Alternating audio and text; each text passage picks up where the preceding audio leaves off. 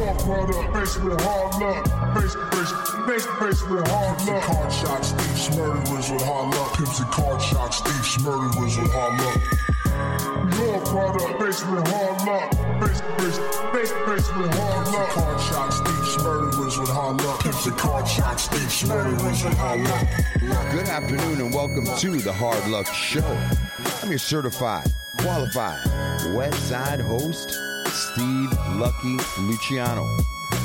That's right, ladies and gentlemen. You've tuned into the greatest show on earth. It's a Hard Luck Show coming at you from the Virus Bunker in Southern California. Sitting across from me, my partner and co-host is Chumahan Bowen, American Indian, elegant barbarian, Southern Californian, here to talk to my people again. Yeah. Come on. Savage. Come on. Savage. Come on. Let's kill the head of colonialism. Huh? Yeah. Scalp him. Let's scalp him. Yeah. Yeah. My red brothers. Yeah. Come on. Let's get And sorry. On sound, old blue eyes, Sean Lewis. Yeah. Certified audio professional. Engineer. For the hard. Look. Show. It's like the A for B to Yeah. the C. It's easy. Yeah. Come on. Dude, look at Sean's mixing. Look at he's on the turntable. Yeah. Look at he's sweating. Oh my God, he's just flipping his hand around. Is he gonna do? Yeah, he's spinning that shit. Yeah. Hey, dude, his chain is bouncing off the record. He's cold cutting. Cold cut. Come on. Scratch it. Yeah.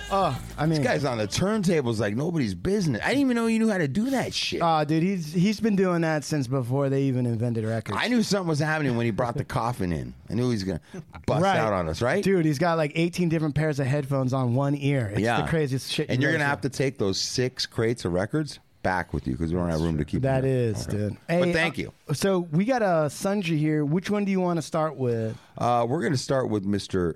Murillo. Okay, well, if we're going to do that, then I might as well do this. Yo, PK, what the fuck is up, nigga? Yo, dogs, I don't know. Look at his face. Look at Murillo's How's the face. motherfucker? He's just smiling. His teeth are coming out like a elote, kind of. He's got his beard. He's moving his hand. Make this left. This is his song, he said. Yo, hold up. Hold up. That money right there? Hey. What the right there? That's money right there. That's that There we go. motherfucker right there. Yo, Let's give me get that thing. Yo, hey, take this. Go right up against him. Look at Nigga, pull up. Right here. right here. Get out. Yeah, what's up, motherfucker? You fucking with a rough rider, huh? Got your ass now? Oh shit! What, nigga? When does the music start, Danny? It's coming. Damn, yo. Damn, hit, yo. Oh, shit. Yo, son, let me take you to the hospital. Yo, I think it's an audiobook. Reenactment. Okay, so and That was a great song. Thanks, Danny. That was it was introducing. That was Danny Murillo, who is underground scholars. He's got a graduate degree from Berkeley. I asked him what song he wanted to play, and It was an audiobook. audiobook about Rough Riders. yeah, killing people. Okay, hold on. Look at that evil grin. Look at it. Evil grin, but then he grabs it like his chin. Evil grin, but grabs his chin. All right, here we go. Here, this is what he wanted. Right? That's it. Yeah. Yeah. Mr. Come on. Danny Murillo, our guest today. One of our guests that's sitting in. And if you listened before, you got to hear Danny's story. Came in. It was a two-parter. It was a two-parter. And Danny is playing position of helping advise and put shows together. Former incarcerated. Producer. Yeah, he's helping produce our shows. Having to deal with a lot of formerly incarcerated people. A lot of movements going on, underground scholars. Yeah. And he came in today, brought a friend with him. And I just want to welcome Danny Murillo back to the show. Yeah. Danny, welcome Yes, back to the show, Danny Murillo. Danny, Thank you, yo. yeah, It's glad to be back, yo. Shout out to all the hard luck people. Thank you for tuning in. Yeah. A lot of people don't know it, but DMX actually stands for Danny Murillo. Ex-felon, right? Yeah, right. Is that right? Yeah, there you go. All right. Yep. Yeah, Danny's been quite helpful, man. And me and Danny actually kind of communicate week to week. I don't get back to him probably prompt enough time, but come on. We go back and forth, and he's just we're constantly discussing different guests and people's experiences and their journeys and what they've been. And he stays on top of me, and we've had some great guests due to Danny. And it's only right, man. I like Danny in here all the time. Danny has sent me a spreadsheet with like guests on. Serious? I'm not kidding you. An Excel spreadsheet. That's no because joke. Danny recognizes what's going on with this show. Yeah. Danny ain't telling. Danny knows exactly where we're going. Exactly. And Danny's like, I want to be a part of putting a piece of this. I want to be a team player involved in this thing. Right. And he's going, and he is, and he's going to continue. Listen, I'm going to tell you something. When the door of opportunity opens, Danny's the first foot knows. through. He understands. He could smell it before it cracked open. That's exactly right. He knows. So then, having said that, Danny, why don't you tell us who you brought? Well, today we're gonna, be talking to the homie Michael Silveira. Yeah. I met Michael about 3 years ago at Rio Hondo College. He had just got out of Pelican Bay, or out of Salinas Valley. He got out of a level 4 yard. I forgot which one though. But he was in Pelican Bay Shoe for about 15 years. Damn. He has an amazing story, man. He's a prison litigator, a prison organizer, and is now out here doing some great work in the community with Youth Justice Coalition, and just started his first semester at UCLA undergraduate program, I believe in the American Indian Studies program. Yeah. Yeah. Fuck. And I want to say that again. Fuck. Hey, listen. When I asked Mike, I said, "What's your song, brother?" This is what he said. He was like, "Yeah, Classic. yeah, come on, yeah, 500 bands, sporting flashy rings. yeah." That's what I'm talking about, man. Hey, Mike. Do we call you Mike, Michael? What do we call you? You got? Either one is cool. All right. Yeah, whatever you feel comfortable with. All right. And we have one more guest sitting in. Real quick, though, I just want it's like a quick answer, though. Why All Eyes on Me? Why is that your song, brother? Because it's like, once you parole, especially somebody that was validated and kept in solitary confinement based on false allegations and labeling, people of color as prison gang members or affiliates, you're continually being watched on parole by the people out here, by, you coming into the movement, getting into all these institutions, these classist and racist institutions. Yeah. So I feel like it is all eyes on me sometimes. Yeah, man, it's all eyes on you because you got to keep an eye on a dangerous motherfucker who's going to fuck up the system, right? For sure. All right, so you were going to... I was going to say I wanted to welcome back who's sitting in on a show today, and that's Lil Lucky. Came to join us. Yeah. Lil Lucky Larrabee. Little Lucky Larry. They call him Triple L. Triple L. Triple. Yeah. Big Diablo, rest in peace. It's his son right here. He came in today. Just to soaking hang with up us. game. Soaking up game and adding some positive shit. A lot of guys... My dude right there. A lot of guys his age have crumbled in the Hard Luck show, right? Yeah. They just too much maleness, Yep. too much game being spit. Can't handle it. And they can't But my handle man can handle it. Hell yeah. Grew Look up at him. like this. Yeah. So- This is natural. This is his habitat. Man. So we got him in here sharing, and we're sharing with Lil Lucky today. He's sitting in. So yeah, man, we got a full house here. You know what, Michael? I wanted to say was I like that you picked All Eyes on Me, and sometimes I do feel that song, and I want to say that I think that guys that come out of the places and experience that we come from, right? When we make a transition to start doing something different, right? When we make a transition from that to doing something different, I think that's what causes all the eyes. You got law enforcement that's waiting for you to fuck up. You got a lot of people on that crab pot shit just waiting for you to fuck up. Especially leaving prison from where you came from. Now it's like, all right, everybody's going to watch your moves. And it is. And I would imagine for somebody like you especially, it is all eyes on you. And I was explaining to Lil Lucky that there's certain people that walk around on the planet and there's something about them that people are going to watch. People are going to watch and follow, and they're either going to follow you down a bad course or they're going to follow you in the right course. But there's certain people that walk around and everybody's watching them. Not necessarily to watch them to see them fail. They're watching for different reasons, but they got their eye on you. And I always take that as like the way I operate. I need to operate like a lot of people are watching me. You know, what am I doing when nobody's watching? You know, that type of thing. And because I have come to know that I'm a guy that people generally want to follow. They look as a leader. And I can either lead incorrectly or I can lead correctly. But there's eyeballs on me wherever I go, you know? And, you know, I would find that to be true for somebody like you as well, Danny, you know? Especially coming from where you gentlemen came from in the amount of incarceration. Michael, man, you know, we talked a little bit. I was getting ready to get some dental work done. And me and Michael got into a conversation, man. And I could just feel this guy over the phone, you know, just really genuine and just all the things he was saying. And I remember getting off the phone with you. You had me in a place where I felt really, really grateful when I got off the phone with you. Grateful for my life, grateful for what I had, because I could hear the gratitude in you coming from where you've come from, what you've been through, you know, and it really put things in perspective once again for me. Tell us, Michael, like how long have you been out now? I've been out going on 3 years. Going on 3 years. Yeah. And you live in Los Angeles? Yeah, I live in downtown LA. Yeah. What is downtown LA? Because a lot of people aren't from LA. So what is actually downtown LA? It's like where you see all the big buildings, right? Like all the glass buildings, and to me, that's the city. That's the core. Right.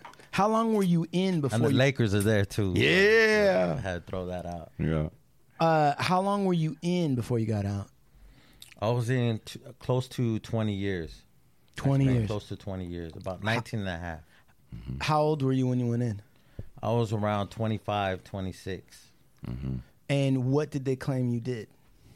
Armed robbery, carjacking, things of that nature. Mm-hmm. But this wasn't your only term, though, right? No, I had just gotten out from Pelican Bay, where I went in as a real young person.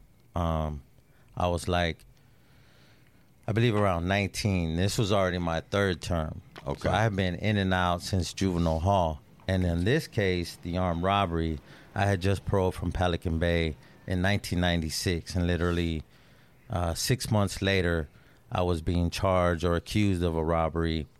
And from that point on, the rest of the year and a half that I remained outside was basically on the run until I was arrested in 1998, January 1st, taken into the county jail. So between that time of being like 14 to now, I may have spent at most 3 years of my life outside of jail. So basically these last 3 years.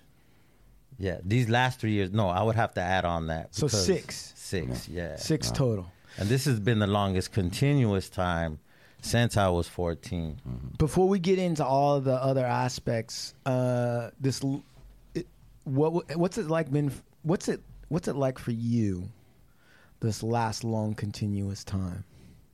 It's been amazing. I mean, the places that I've been, the people I've met, and the networks and communities that I work for is just amazing. I mean, I never even thought I would be going to UCLA or being accepted to Berkeley 3 years ago, let alone 2 years ago, because I had my mindset on like Cal State LA, like they tell us at these community colleges, or, you know, we'll set you up for a CSU, as opposed to, no, maybe I want to go to Berkeley. Right. Maybe I want to go to UCLA. Why don't you set me up for that, right? Right. Like these counselors have us in these categories because of our race and background. Even like, well, what's your major? What do you want to do? I want to become a lawyer. They're like, well, aren't you formerly incarcerated? I don't think you can become a lawyer. Who's telling you that? I've been told that since I first even spoke about it while I was in prison, suing the Department of Corrections and winning, and then coming out here and speaking about it to these law school students about how a person with no, education, law school degree can win lawsuits against these huge oppressive systems. Yeah. Right? These systems who have the money to pay for quote unquote real lawyers. Exactly. Right? Yes, sir. I tell that to my clients all the time. I go, look, you don't want to pay me $400 an hour. You don't have to. But all you have to do is do the fucking work and read. You don't need a lawyer if you're willing to work, right? Exactly. Wow. That's heavy It's so duty. true. It's true. Coming right from here. And Michael's proof of that. Yes. But now that also that experience and knowledge carries over to now what I do working for the Youth Justice Coalition as a legal coordinator. Like, I'm not a lawyer, but I can help people with their legal issues, and we do free legal clinics for the community like every other Saturday. What do you think of that, Chumahan? Are you hearing this, brother? I just fucking said. I tell my clients, like, you don't want to pay, you don't have to. Just fucking do it yourself. This is... I think that's very empowering. I want to add that it is. I want to add that he's probably done it like 3 or 4 times while incarcerated. He sued CDCR successfully, right, for at least probably more than $100K. Wait. We're going to get into that. We're going to get all into that. All right, counselor. So let's just talk about your first lawsuit. Okay, what was the basis of your lawsuit? So my very first lawsuit was when I was placed into administrative segregation, right, and told that because, so I'm on a general population. In order to get like the full degree of the situation, you have to understand the difference between a general population facility where you're getting contact visits, being able to hug your family, go to the store, pretty much have a lot of movement. Yeah, being placed in ad seg for investigation, which they call the whole, because you literally are limited to like 4 books, sometimes even just 1 Bible and your address book. That's how most ad segs were. Yep. Right? Sean doesn't like that. You do not get no phone calls. You're limited even on showers. You only get 3 showers a week. You're fed these really small portions of food. So you're very limited, and you're isolated so that you're not able to talk to other prisoners or other people. What's the secret to surviving that most people don't understand? I think it's like, for me, I can't say for everybody, right? But for me, because I've witnessed a lot of men, very strong men, like straight tatted up, big old gangsters, right? Yeah. Solitary confinement after years, decades, they literally broke down and lost their minds, right? And went crazy. I've even seen people hang themselves. So yeah, I think it's the wherewithal of knowing, for me, it was these people did me wrong. Like, I shouldn't be in here for a drawing, for my own culture. You feel me? Like, these type of things that they put me in there for, I felt was a pretext or a falsity, just because of my organizing and also helping other prisoners to appeal their cases, to sue them, to make sure they have better conditions, comply with the constitutional rights of prisoners. Right. And so I felt like this was a retaliation. Mm-hmm. And so I first, fought with them with my fists, used to do cell extractions, but that led to me just getting beat up, pepper sprayed, and all my shit took. Sorry about the cursing. No, you're please all curse. good.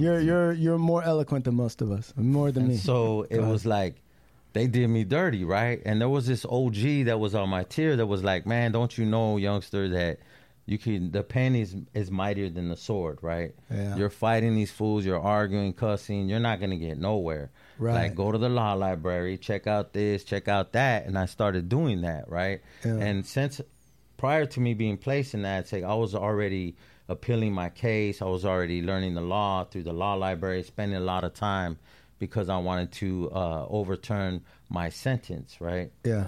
And so that led me to utilizing the law and going to the law library and using their same laws against them, right? Well, we do have constitutional rights. Right. Just because we're prisoners, this isn't some third world communist country where you have no rights and they're just gonna, execute you, right? Mm-hmm. And so, because they love to claim, the Constitution, we're a civilized country. We offer constitutional rights to our prisoners, which separates us from these other third world We're not countries, animals. right? Yeah. But yet, they are one of the few countries that have kept people in solitary confinement for more than 20, 30 years. They have been doing this for a long time. So it's an important point that Michael's making, in a sense, that we do pride ourselves on having this Constitution and being the forefront of what it is to guarantee freedoms of every individual citizen in this country. Yet, at the same time, we have one of the biggest, if not the biggest, prison population in the world. We do. Right. And part of it is set up. The only way that you can oppress people, but Go ahead. Go ahead. I didn't say anything. Okay.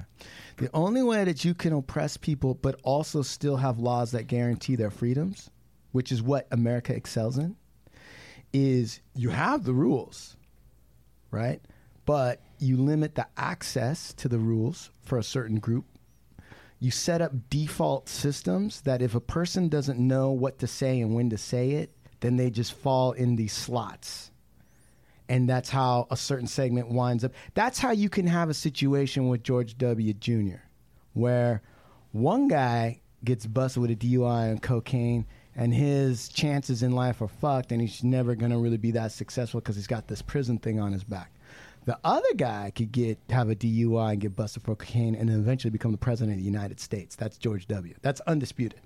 And the reason why it's available that way is because there's certain people who have access to the rules and the instruction manual of America, and there's some people who are not given that, correct? I think that's very important because if you look back at the founding fathers, most of them were attorneys. So it was written in, even the law is designed in a way for most common people, you know, to learn how to read. It's Latin, right? Right. It's in this way. It's in this different, like, double talk, double speak, right? Right. And so who has access to higher education to learn this, right? Right. Law schools, you have to pay $100,000 sometimes, be in debt. Right. So it's mostly for the classes and elite, right? Yeah. Money.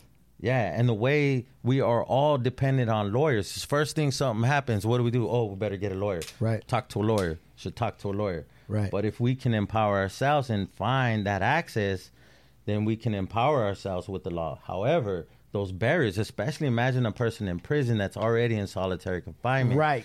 Let alone a general population person has limited access, just in prison in general. Right. Imagine somebody buried under the prison with shackles every time he has to go to the law library, and they're sitting there watching them and restricting them to a very minimal amount of books and time spent in there. Right. Let alone if you you come from a poor community or background where you weren't educated, you didn't go to high school. How do you navigate these new words, this new vocabulary, and at the same time, you know, try to liberate yourself or seek remedy through the process that they say you must in order to civilly be redressed or find your freedom?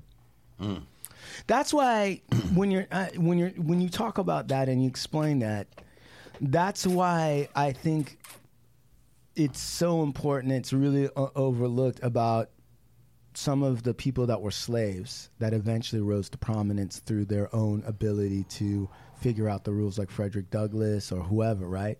I don't think people understand enough what it would mean. Like, people are going to listen to your story, Michael, and be like, man, that guy was in solitary and he was institutionalized probably unfairly, right, since 14 on. And then for him to successfully sue the institutions and win, that's an amazing Rocky story.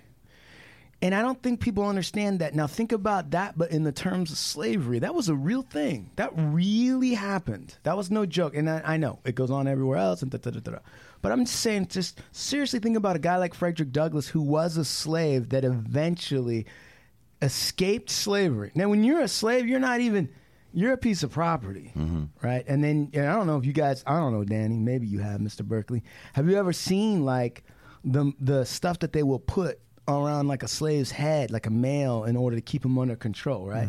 It's like a cage around a man's head with spikes and shit going towards their own eyes with a chain on it. And like, think about that. People were walking around in broad daylight, like, that was okay. That was just how that's like walking your dog, essentially, right? That's You real. have to put a muzzle on because He might act crazy. Exactly. And so somebody in that situation got a hold of the same books, right, that Michael got a hold of, and was able to pull himself out of that to a position where he was untouchable. Wasn't necessarily able to help everyone around him. He did, but I mean, there were so many forces against him. But that's how powerful, if you get access to the rule book in America, if you get access to it, that's how powerful those tools can be once you get access to it. So when you sued the institution, right? Tell me, like, what the first process? Like, did you file a complaint? So first, the law is very set up, as you said, even more so because of the 1996, the Prison Litigation Reform Act, right, that Congress passed because of this influx of quote-unquote frivolous lawsuits by prisoners, right? Right, jailhouse lawyering. Because jailhouse lawyering became a thorn in their side, and once it hits their pocketbooks and takes up their resources, of course, they have to pass another law or barrier to block that, right? And so under that, you must first, it requires you to go through the administrative grievance process, right? So it's like basically asking the same person that you have beef with that you're writing up for fucking you over. Right. Oh, here's a 602. Here's my grievance. Please turn it in and make sure it goes through the process. I'm guarantee you he's going to throw that shit away. Right. And then you're like writing to the office like, hey, what happened to my grievance? And they're like, we never received it. What grievance? Right. And so you're going through this circular argument with yourself. You're going through all these loops, right? Yeah. Just to finish that process, because in order to reach the courts will not accept your petition or lawsuit until you have fully exhausted, and not fully, but also properly exhausted it. And that means to their rules, right? Right, the administrative aspect. The administrative rules. So are you listening to that, Steve? So they got to a point where they were like, oh, these are frivolous lawsuits and it's wasting taxpayer money. Oh, yeah. So what we need to do is we got to put them through a rinse cycle for about 2 years. And if they can survive the headache of that bullshit, Then we might hear them out. then they can at least file in court. That's not even winning. Right. It's That's, the grievance process. It's crazy. Yeah. So how long did it take you to get out of the fucking bureaucratic bullshit and into the court?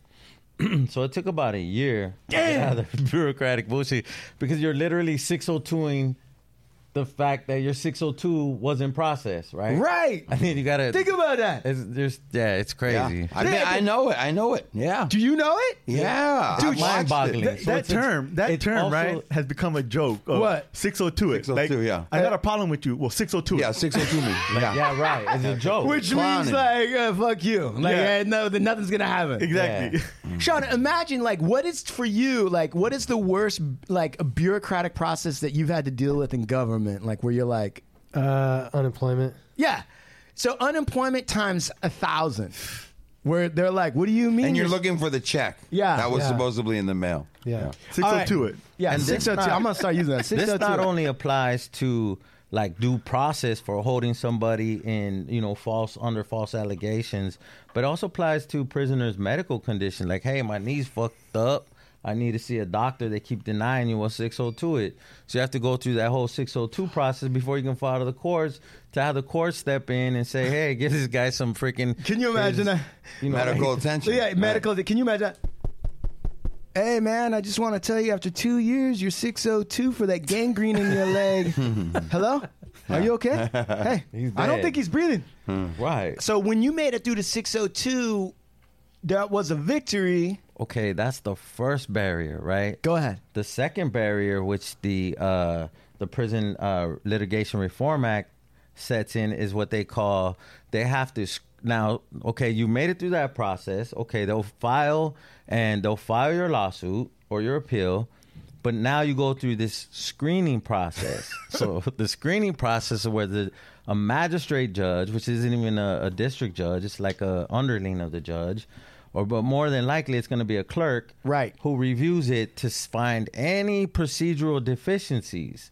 Like, do you state a claim for relief? Like, you literally have to prove, and this is the difference between somebody suing outside, Yeah. and it's like contrary to the whole process, it's supposed to be a decision. You make an allegation, the defendant defends against it. The jury is the critical decision makers and decides who's speaking the truth or not. Right. But in this instance, it's the court itself who fleshes through your writing, and if you're illiterate, if there's like deficiencies in that, it's not legibly written. It's not written in certain font. You didn't pay the filing fee, which is $455. That's right. All these other things that they go through with a fine-tooth comb, and in my case, they say, okay, you know what? You do state a claim for these three things, but you really ain't proving that this really happened, and we kind of don't believe that this really happened. Right. So we're going to dismiss this claim, right? So now you either have to choose to appeal that and go through another freaking court, right? Or say, okay, I'm going to take the bullet on that. I want to hurry up and get through this shit. Right. And let's go. That process actually takes from a year to 2 years. Okay, so check it out. For them to screen it. So this process that he's talking about, from a regular lawsuit situation on the outside, if I sue somebody, right, I file a complaint. I write it by myself, right? And I base it on the facts. They're called allegations because they're not proven yet. I base it on facts that I think are whatever. When it goes to the court, the defendant has to answer. In 30 days. Yeah, that's right. Or the defendant can file a motion to dismiss. And when they file the motion to dismiss, they basically review what you wrote. This is the other side, not the court. The court doesn't do this. If the defendant doesn't file anything, the court's not going to dismiss your case. The defendant, the other side, reads through exactly what he was saying, and they go through and they go, oh, you know what? Even if we took all your facts as true, it doesn't line up to an auto accident injury. You didn't allege, you didn't say one. Even if you proved everything, it still wouldn't. Or you wrote out a cause of action that doesn't exist, or it's missing one of the elements. Now, when that happens, they motion to dismiss. Then the court goes back to me and says, okay, this is what they're saying. What do you say? Then I have the opportunity to then oppose it and say, that's fucking bullshit because this, that, and the other thing. No. What Michael's saying is that the court itself, the clerk of the judge, and that's true, it is the clerk, is the one that's telling you like, oh, you don't have the correct fact to support or whatever. And I don't know, did they even offer you an opportunity to say, actually, you're wrong? Did they give you that opportunity? They're supposed to give you an opportunity to amend it, right? Yeah. But on certain deficiencies, they have the discretion to just dismiss it outright. Damn. You said something about there was some sort of fee attached to this? Yeah, so that's the other thing. As a prisoner, especially if you've been down, you don't have people sending you money like that. You're like, okay, do I want to spend $455? How many cans of stew is that? That's a lot, especially if you're in solitary. You can only spend $50 a month at this time, so right? Prior to the hunger strikes.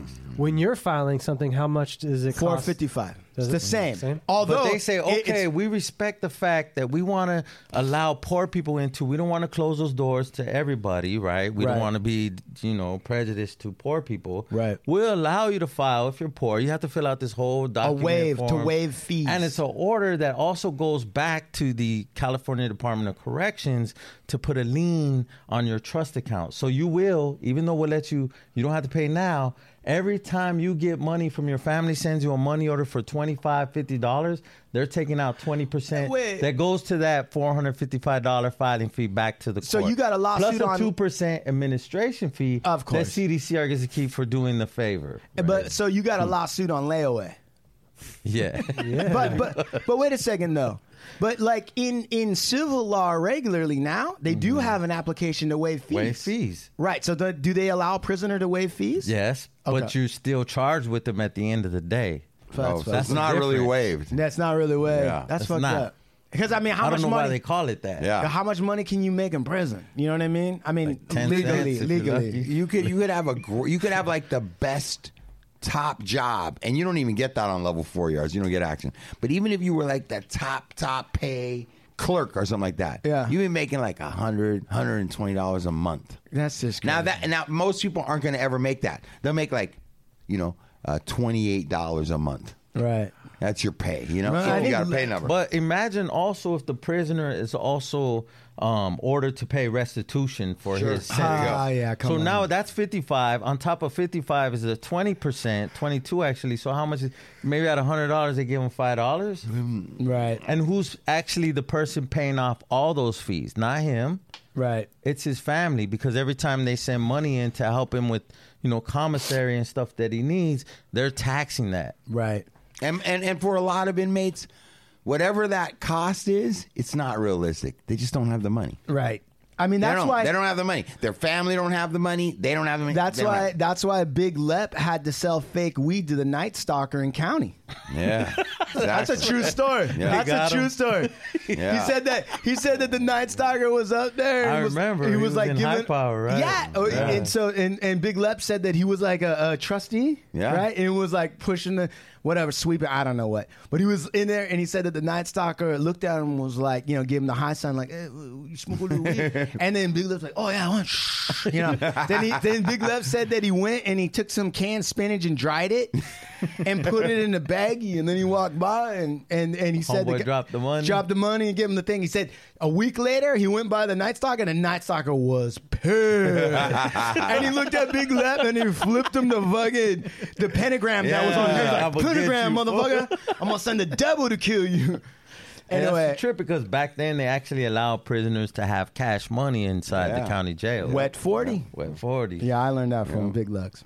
We had them little braided little purses you put. I yeah, missed right? that era. We were by the time I got to the county, we were already on Really? Okay. on the count.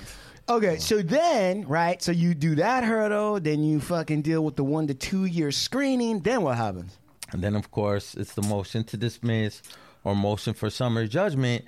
And in this case, you're also facing, when it comes to summary judgment or motion to dismiss, qualified immunity, right? Fuck that. Qualified Fucking immunity, A. which is another system built in of protection for these people to oppress people and get away with it, right? This is the same Legally. kind of qualified immunity that allows like a Breonna Taylor situation and the cops evade fucking any kind of penalty. Prosecution. Right.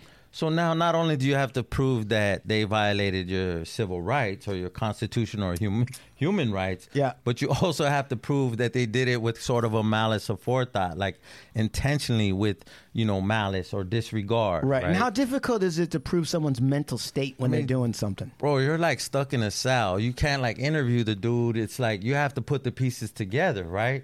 You don't have an investigator. You don't even have the option to discovery yet because you haven't even got that far because it's barrier of summary judgment. So you don't even have those tools of discovery to get that information to support your claim, right? Dude, it's Which you crazy should. because I've tried. My wife has done some shit, and I'm like, you intentionally did that, and we've gotten into large arguments, and I can't prove it. I'm like, why would you stand there and look at me like it's impossible almost to prove someone's mental state, right? Yeah, I mean, there's timing. There's certain things that you could throw out there, but it's very circumstantial. difficult. It's very. And So of then you course- got past that. Mm-hmm. All right. By now it's been like 4 years, 5 years, 3 years. About 3 years for the first one. Yeah. Right. And then by now, is there anybody that's like? I know you're in solitary, but like, are there people who kind of know what you're up to? And then, like, if you walk towards the showers, they're like, "Go get him!" And they're like yelling for you or anything. You mean the guards? Anybody? The homies, no, because I'm teaching the homies the same thing. Like, I'm trying to set precedents for them to get out too. Like, challenge this shit, bro. They how they gonna have you in solitary confinement indefinitely because you signed a birthday card for another homie on the tier? Like, That's what kind of fucked shit up. is that, That's right? fucked up. Oh, because one of those people happened to be validated. Did you give us due notice? Tell us everybody's. We don't go around. Let me see what your, what gang affiliate. So you want me to be in solitary or isolated, and then also, what is it called, where you don't talk to people? Antisocial, right? Right. How's that going to benefit community? I can't fuck with you. Might be, I don't want to get in trouble. I mean, in order to survive in the population or with people in prison, there's certain codes of etiquette that you got to follow, and if you start getting weird, some shit might go down. So it's like you can't necessarily talk to people about certain things nor reveal certain things and or be antisocial necessarily, right? Yes, it's part of survival. Right. And it's human nature. Like, we're not meant to be isolated. We're social creatures, right? Right. And so that's why we have community in there and we have solidarity in there. But after that, with the summary judgment, so once you pass that, now it's like, fuck. The judge is like, fuck, we don't have no other choice but to put this on our calendar for trial. Right. We got to give this motherfucker a trial. Right. And how we're going to transport this motherfucker from, solitary confinement to shoe prison and security, all this. We have to give him a lawyer. That sounds like your problem, not a my problem, Your Honor. So the judge quickly recommended and actually called for a mandatory settlement conference. Of course. Right. So you two come together. It's only, what are you asking for? Monetary damages, really, right. Something you guys could probably hash out, right? If it's just a number. Right. Is this lawsuit for the gang validation? Yeah, that was my first one. Wait. Gang validation meaning what? To people who don't know. Like, what was he suing about? The process of how he got placed in solitary confinement. In the first place. Right. And they identify you as an associate to or a member of a prison gang. Right. And that process is, it takes 3 pieces of evidence to label you a gang member or an associate, right? In my case, a dictionary with someone else's prison number who was validated, and I didn't know. Drawings of Aztec and Mayan drawing. What does an Aztec or Mayan drawing have to do with gangs? It's certain symbols that are part of Aztec and Mayan culture history. Are identified as prison gang symbols. For instance, the Mexican flag.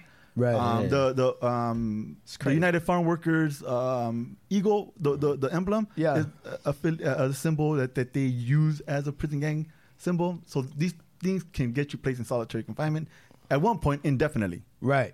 So that's how. Wait, what was the third one? For me, confidential informant. There's always got to be a confidential informant. So it's basically somebody you don't know said something. I knew who it was, but yeah. Okay, that's fucked up. I knew who it was. I know who it was. Don't worry about that. It's hard though, you know. Yeah. Those are things, and especially with the confidential informants, like how do you literally fight a ghost? You can't. You don't. When it comes to confidential informant, that's where they get. Okay, you're smart. You know, you're gonna challenge all this shit. We're gonna make up some shit. Then here, we got confidential information. Also. Well, let me explain something to everybody right now that maybe Michael already knows from his research. But when the founding fathers came over here, the legal system they set up was in reaction to the British king, the royal crown. And one of the things that is part of one of the basic fundamental rights of an American citizen in the legal system, especially when it comes to the criminal system, is the right to confront your accuser. You have the right to confront your accuser. So in that sense, the reason why that's written is because the king of England had what he called the Star Chamber, STARR chamber, and it was a special legalized royal legal system that was set up basically to destroy any of the king's enemies. And one of the things is you could have an unnamed person to accuse you of anything, and you weren't able to challenge them. You weren't able to know who it was, and you couldn't challenge them. Thus, you couldn't defend yourself. So if somebody lied and said, and it happened then, like, oh, he's a Jewish conspirator, right? And you would know who that was. Who said that? Could be just a guy that didn't like you. Right. Could be a guy that wanted to fuck your wife. Could be whatever, right? And then he would go in front of the crown. The other one is the right to not self-incriminate. The fifth, that comes from the Star Chamber as well, because the crown could torture you until you admitted your crime. And so the founding fathers had gone through that. And they were like, well, we're not going to do that. It's going to be a free society. So you're going to have a right to confront your accuser. If the accuser comes forward and you can't confront him, then you can't be charged. That's a no-brainer. And second, no one can make you testify against yourself, because if we allow it, then they're going to torture you to do it. That's how it works. So those two protections were put in place because of that. What has happened since is that the institutions have created this separate system for prisoners, especially, where they're like, well, you were found guilty of a crime. You can't vote and you don't have certain rights. That's the setup, right? And most citizens that don't know a lot about it kind of are like, well, they committed a crime, so they broke the law, so the law can't protect them necessarily. And then they set up this special system where somebody, right, can be a confidential informant, say, oh yeah, he's in a gang. I saw him eat a piece of pizza from a guy that was validated. They were sharing a slice. Yeah.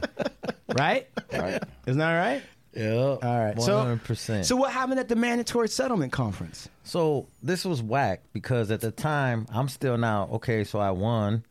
I overcame summary judgment. Right. The judge set it for trial. Yeah.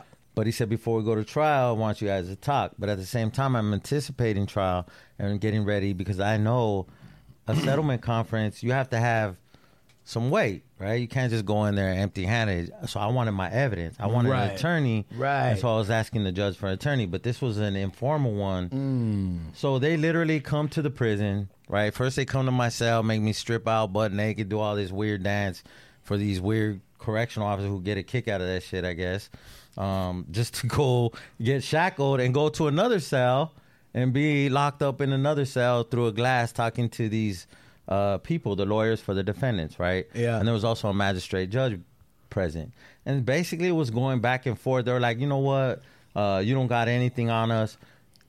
What we'll do is we'll just let you dismiss this case. We'll pay you for the filing fee, $450, and call it a day. And if you want to push it and you lose, we're gonna hit you for our attorney fees and restitution and all this other crap, and take that $450 back. Man, be like, cool, whatever, Right. man. I'm in fucking solitary. What do you want? Go ahead. And I was like, that's ridiculous. You guys came all the way from Sacramento, flew down here. I don't know how much you probably charged to your companies to be here, just to fucking slap me in the face. Well, I'll give you $450. I was like, fuck y'all. I'll see you in court. Did you flip them off? I did. Yeah, I like that shit. I did. I was pissed. Yeah. I was extremely pissed because I felt like because I was a prisoner, I didn't have that same opportunity to discuss my case, to present, what I had in an intellectual and a legal way where the judge could see that I did have enough proof. That there was good faith.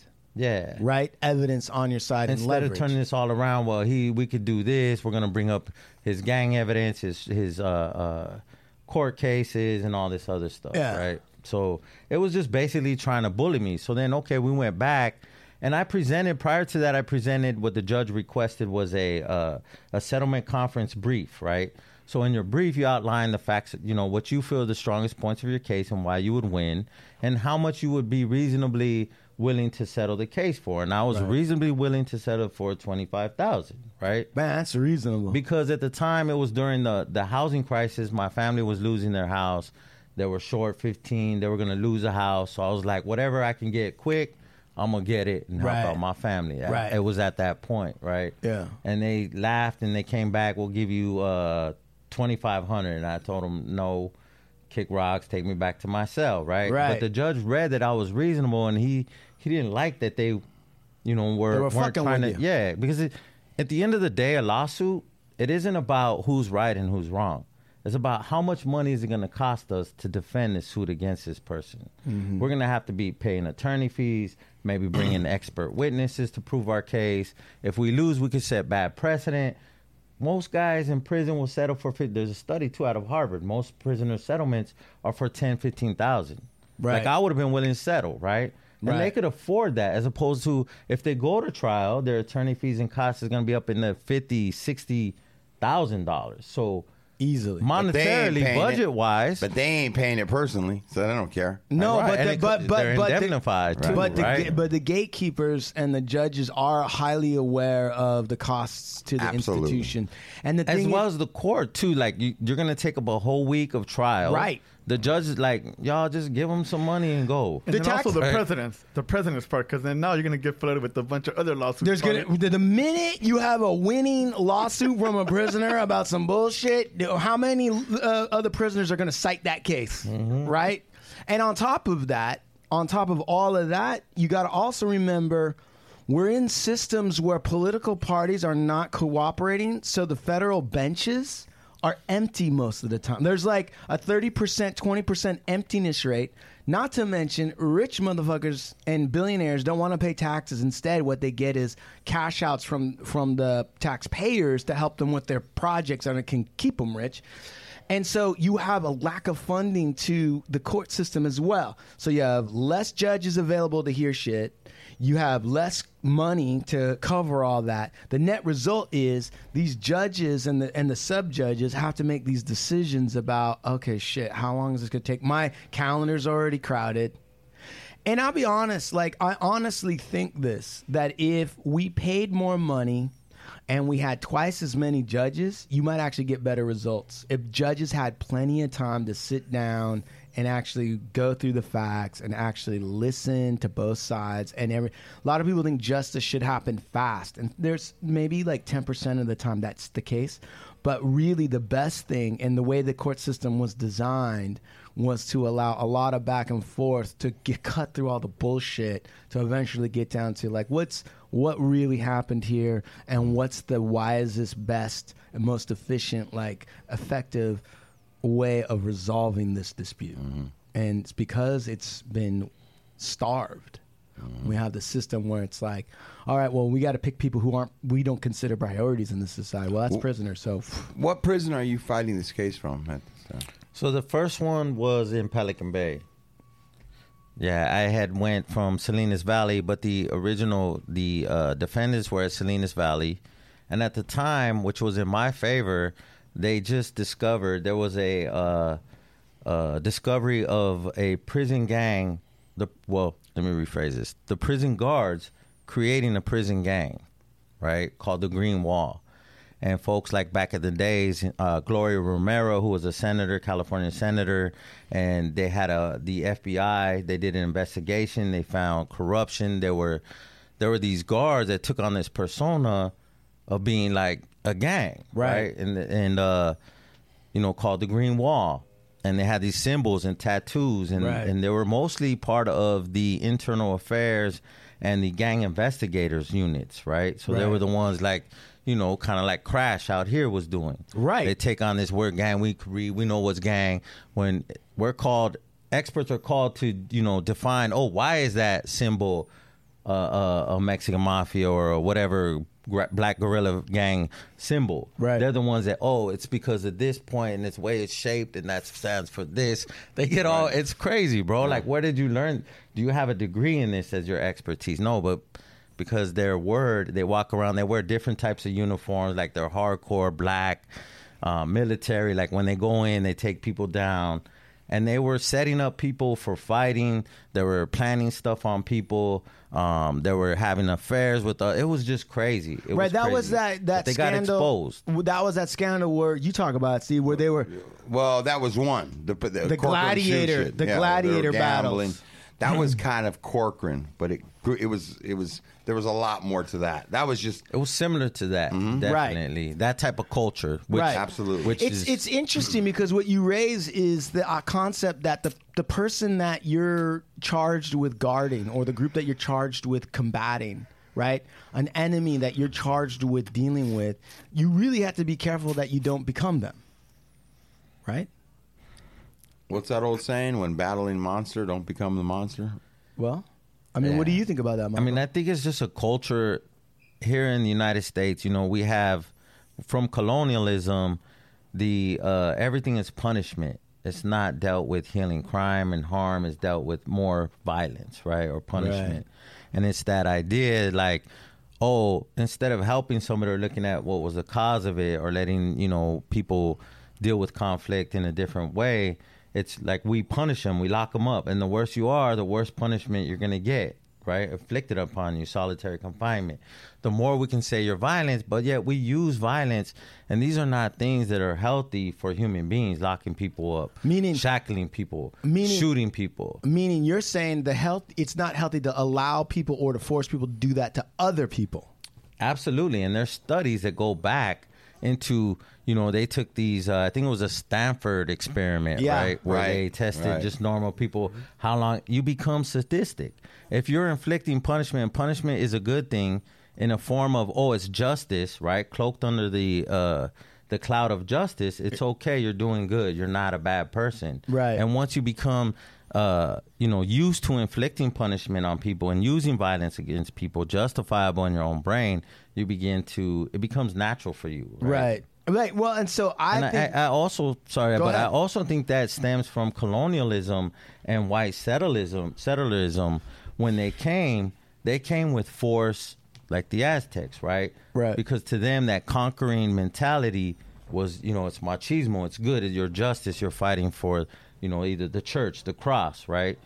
These are the heathens, these are the savages, so we must use violence to stop them. Right? But so you're opening up some interesting topics. One of which is, I don't think people, and I think even myself, have a hard time really putting an objective mindset on it. Like, if you think about like what the common image of the Old West is, right? You have like the cowboy, and then you have like the Indian, and the cowboy is so much like the Indian in a lot of ways, right? They're both outside. They're both not really wanting to be a part of organized culture. Like the cowboy hates civilization, right? and he wants to be out on the range. And sometimes you even see this middle ground between the cowboy and the Indian, where the Indian's wearing some cowboy shit and the cowboy is somewhat Indian. And they always have friends that cross the line, right? Like every cowboy has a couple of good Indian brothers, and then some of the Indians have a few cowboys that they actually respect and understand and all that shit. So I think people have a hard time understanding that if you think that you are the person controlling or keeping the other side in check, the chances are you're doing the exact same thing that other side needs to be kept in check from. Exactly. And it's hard to see yourself like the enemy. Exactly. And if you look at other countries like Sweden, I think their jails, they don't live in cells, but they also have less violence. They have better health systems. Norway and all that Norway, shit, bro. they have, their prison system isn't built on punishment, right? No, It's built on rehabilitation, education, which for me is why I'm here talking to you and not out on the streets shooting people or slanging dope or other things that I used to do, right? So I think that it's important to understand, like, without that access, right? Yeah. That access, continually oppressing people through, these barriers of racism and classism in order to get into these institutions of higher learning and access, right? Well, so you raising another interesting point. So the colonials, right, they basically what a colonial has done, at least in the recent history, 1600, 1700, the colonial has done is they've gotten permission from the king. So they're coming from a system that's already oppressive, right? And a lot of the colonials, not like the admiral or the leader, but everyone underneath that has to do the grunt work were basically shitheads back in the home country. They were like shitheads, losers, broke, in debt, all that shit. Jail, right? They were religious nuts that nobody wanted to be around, and they're like, fuck it. You know what? We're going to get you out of here, but you're going to have to go over there and fucking shovel shit or whatever it is. Still resources. Right. So what's interesting, so they're the savages. They sent the savages in their homeland that they considered savages, and I'm not saying that they really were, right? Because I really believe poverty fucks people up. They don't care where you're at. But the king, who he would never have lunch or dinner with any of these fuck faces that were at the bottom, sends them over there. That's the system they're coming from. Those are savages being sent to check savages or to take property from savages, which at the end of the day is what a king is. A king is a successful thief. So successful, in fact, that he has been legitimized, right? And so now everybody's like, fuck it. He's got everyone following his paradigm now, so we're going to go with it, and that's called law. And that's what we're going to call law. So when I'm saying all that and we're talking about it, I always think like, man, I got to remember it goes the other way too. It's got to go the other way too. If I'm fighting. What's the easiest choice you can make? Window instead of middle seat? Picking a vendor who sends a great gift basket? Outsourcing business tasks you hate? What about selling with Shopify? Whether you're selling a little or a lot, Shopify helps you do your thing, however you cha-ching. Shopify is the global commerce platform that helps you sell at every stage of your business. From the launch your online shop stage to the first real-life store stage, all the way to the did we just hit 1 million orders stage. Shopify's there to help you grow. Whether you're selling scented soap or offering outdoor outfits, Shopify helps you sell. Wherever and whatever you're selling, Shopify's got you covered. Sign up for a $1 per month trial period at shopify.com/try. Go to shopify.com/try now to grow your business, no matter what stage you're in. Shopify.com/try. When you need mealtime inspiration, it's worth shopping Kroger, where you'll find over 30,000 mouth-watering choices that excite your inner foodie. And no matter what tasty choice you make, you'll enjoy our everyday low prices, plus extra ways to save, like digital coupons worth over $600 each week. You can also save up to $1 off per gallon at the pump with fuel points. More savings and more inspiring flavors make shopping Kroger worth it every time. Kroger, fresh for everyone. Fuel restrictions apply. colonials, at what point do I become a colonial? Mm-hmm. If I'm saying I want to end the oppression of others and I'm fighting the establishment, at what point do I become the establishment? What are your thoughts on that, Michael? Well, I definitely think going back to what you had mentioned earlier about the people who came over, you know what they say, like hurt people, right? Right. These are traumatized people just Right. like us, Right. who weren't given the opportunity to heal, Right. right? And so I think when we do look to change and leadership and tyrant and tyranny, which is throughout history, right? Mm-hmm. I think it's time to go back to, healing, right? Right. Having that love and care for your people as opposed to, this greed and everything's about capitalism and material wealth. It's hard. But I think this country is coming to a point where capitalism meets colonialism, right? In a way. Right. And all the people who have been oppressed at the bottom, right? Yeah. Now, like, waking up and realizing, like, this is crazy. This is actually happening. It doesn't matter if I'm black or brown and a Trump supporter or in a position of these institutions, right? In a well-off position, they're still going to treat me with that same racism, oppression that's deeply embedded in the roots, in the beginnings of this country, that has caused people to become desensitized, that has caused generational racism. Some kids don't grow up racist.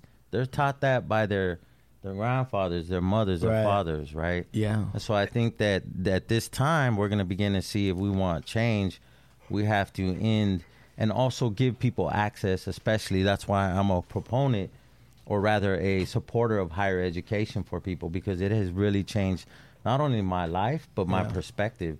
And we begin to analyze things, through critical lenses and have these discussions about them, we can come to better solutions as opposed to just following the herd mentality and following what this media and all this other drama around is created to distract us, right? Yeah, so I kind of agree with you, where it seems like this country's at a kind of a crossroads.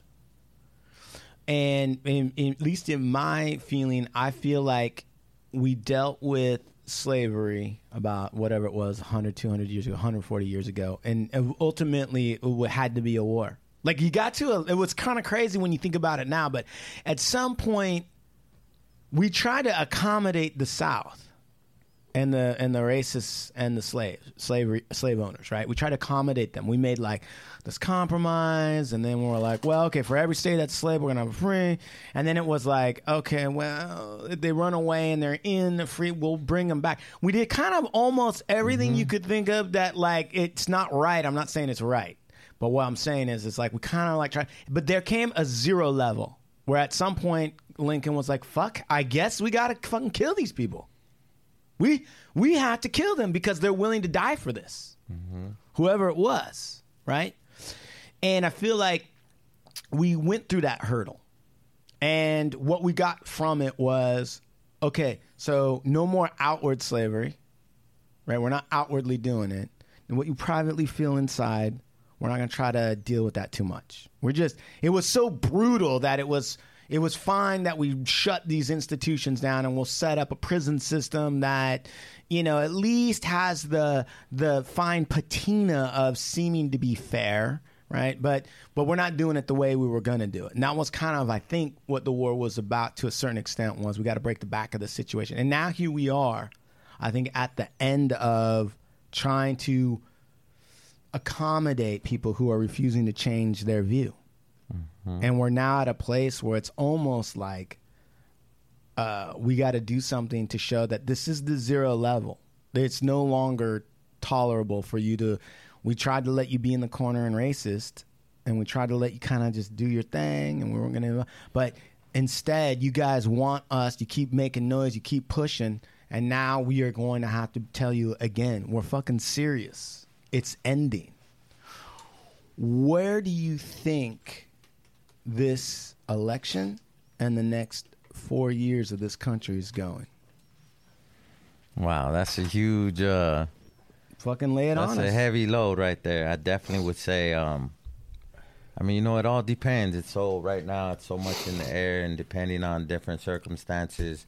With the mail ballots, he could call that. There's people who are like, well, folks like the Proud Boys or other militia, and even under the Constitution, folks could use that to say, I have a right to bear arms. I have a right under, I believe, the Second Amendment to form a militia against enemies within as well as without, right? Yeah. And so they could take it as, hey, the vote was rigged, the election was rigged, Trump should be president, and he refuses, and who's going to remove him? Or if Biden wins and, folks form a militia and remove him, a revolution, it could be crazy, right? I mean, I know that's what people think about, and I'm always the type of person, I try to be a realist. Yeah. But I'm also like, I've seen crazy shit in my life happen. Right. I've seen coups. I've seen motherfuckers get stabbed and killed, big dogs, in front of me, right? Yeah. And like the whole political game over power. Right. And especially seeing now, like, okay, like you said, people were in the little corner.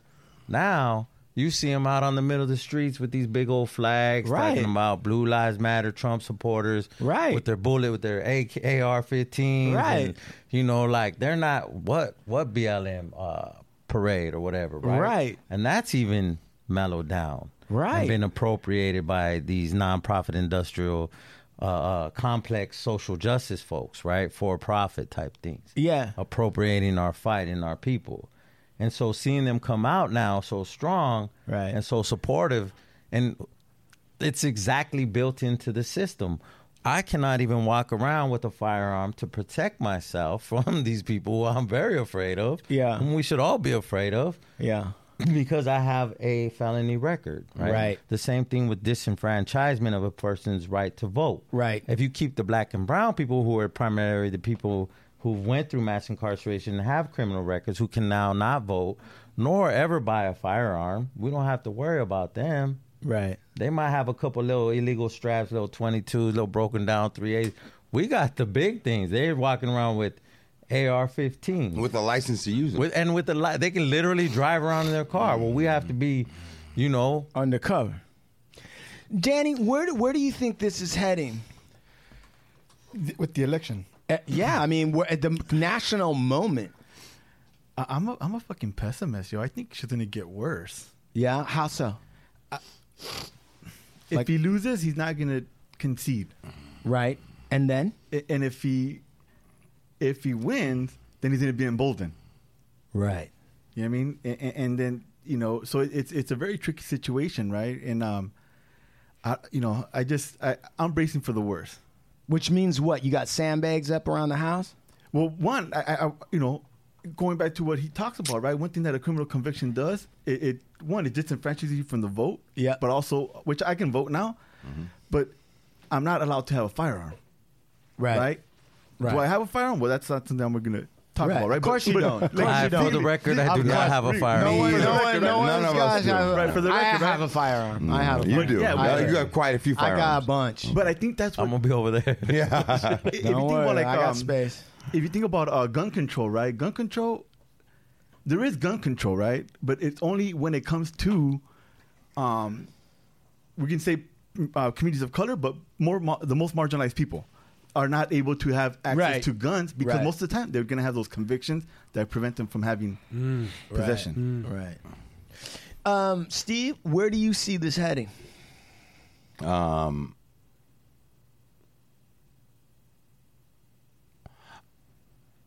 I'm an optimist, but a realist. You're an optorealist. I'm not optorealist. Which means what? And that I'm hoping that,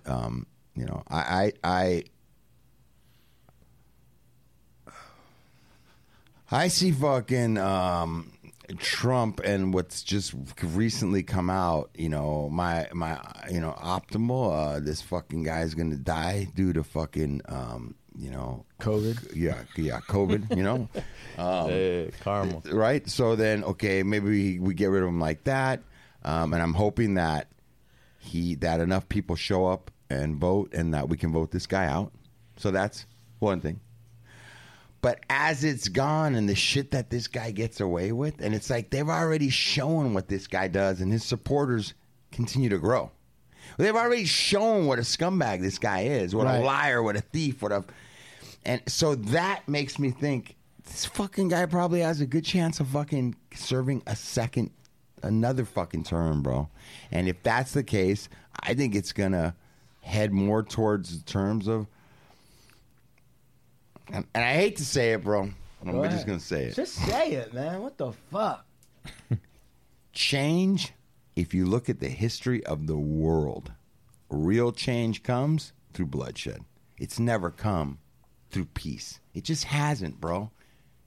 Humans or whatever doesn't operate like that. At some point in time, that will run out and no longer suffice, and it'll have to be. It's like some idiot that doesn't know how to shut his fucking mouth and keeps on running his mouth, keeps on fucking, and he doesn't understand anything. You could try and talk to him, but the only thing he's going to understand is when you knock his fucking teeth out. Right. Then it'll change. And I believe when you take it from a personal level to a level of masses, it still operates the same way. Right. You got ignorant, angry people that have hurt, sick people. They're not going to hear it, man. They're too caught up in them, and the only way they're going to hear it is some gunfire is going to have to get put down. Some people are going to have to put down, probably, and that's going to happen on both sides if there's a revolution. Right. But I say right now, I'm willing to die in the streets, bro, with an illegal strap.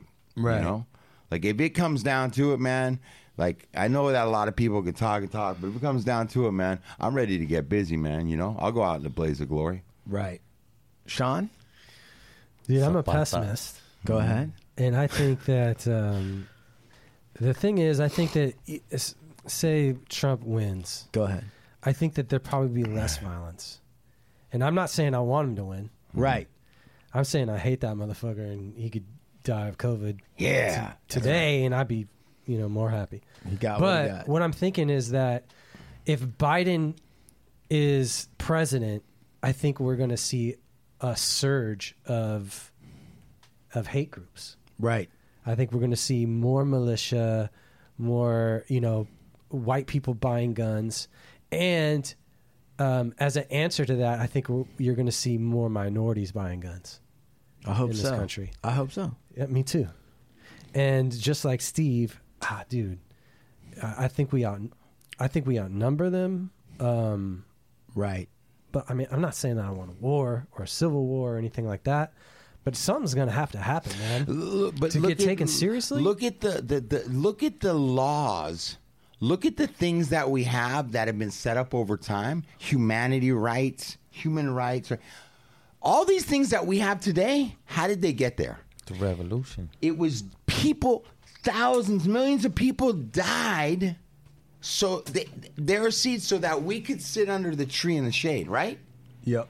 It was. Look at the Civil War. He mentioned Lincoln had it come to the decision that we're going to have to kill people. And you know what? Yeah, that was the decision. They did not want to give up slaves. They were for profit, money. Listen to this. You got to think. You got to put your mind in the average Southerner back then. The average guy didn't have a slave, but he was still willing to die so that the rich fuckers back then could have a slave. That's crazy, bro. It's That's important crazy. to understand, though, that average slave still benefited from the system of slavery. No. I'm not saying that, and you're right. The average Southerner, right? The poor Southerner could, at the minimum, could say, "I'm better than this fucking slave," and then I could beat the slave, or I could do.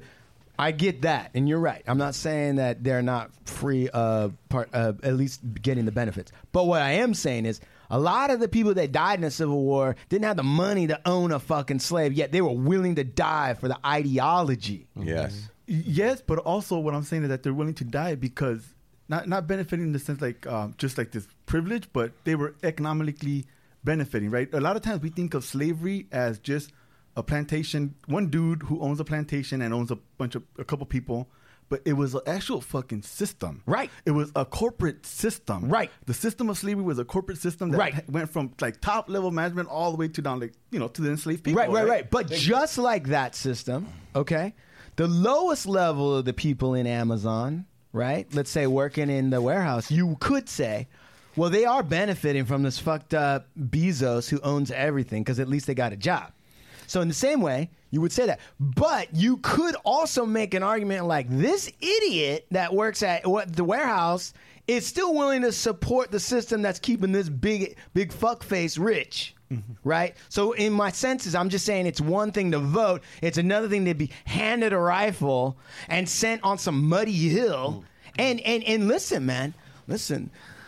Put your mind right back, because I've read articles recently, because everyone's talking about it, where they were like, at the first couple of battles, both sides weren't like, this is really happening.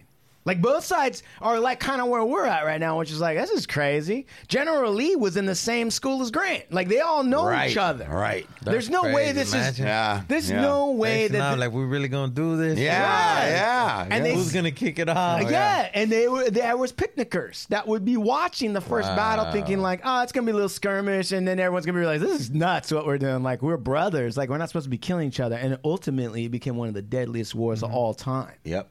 It got entrenched. Yep. The Southerners were so crazy that they tried to get slaves to fight for fucking the South. Yeah. Think about how fucked up in the head you had to be to not understand that dynamic. Right. Yeah. Right? Nuts. So I think, like, we're at this place again. America, we got so comfortable. We got so comfortable. We got way comfortable. And part of it is our fault in the sense that I don't know anybody in my personal self. I'm not going to speak for everyone here, but I'm going to say for my personal self, I don't know anybody that really takes like non-materialism seriously. Like most people I run around with and I know are like, I'm trying to get the good paying job. I'm going to go to school. I'm going to fucking have this. I'm going to have that. I'm going to have a fucking car, blah, blah, blah, blah, blah, blah, car and a house. And somebody else fucking told me the other day, or from one of these guys that I listen to that I really respect and admire, he was saying, if you think that you're reaching your dream by getting a car and a house, then you got beat. You've already lost. You got beat. Right. And even if you get it, you got beat. Because each one of us, if we were to really get serious and like go back to what's really could be, right? Like what could it absolutely be about, we could really change a lot of shit.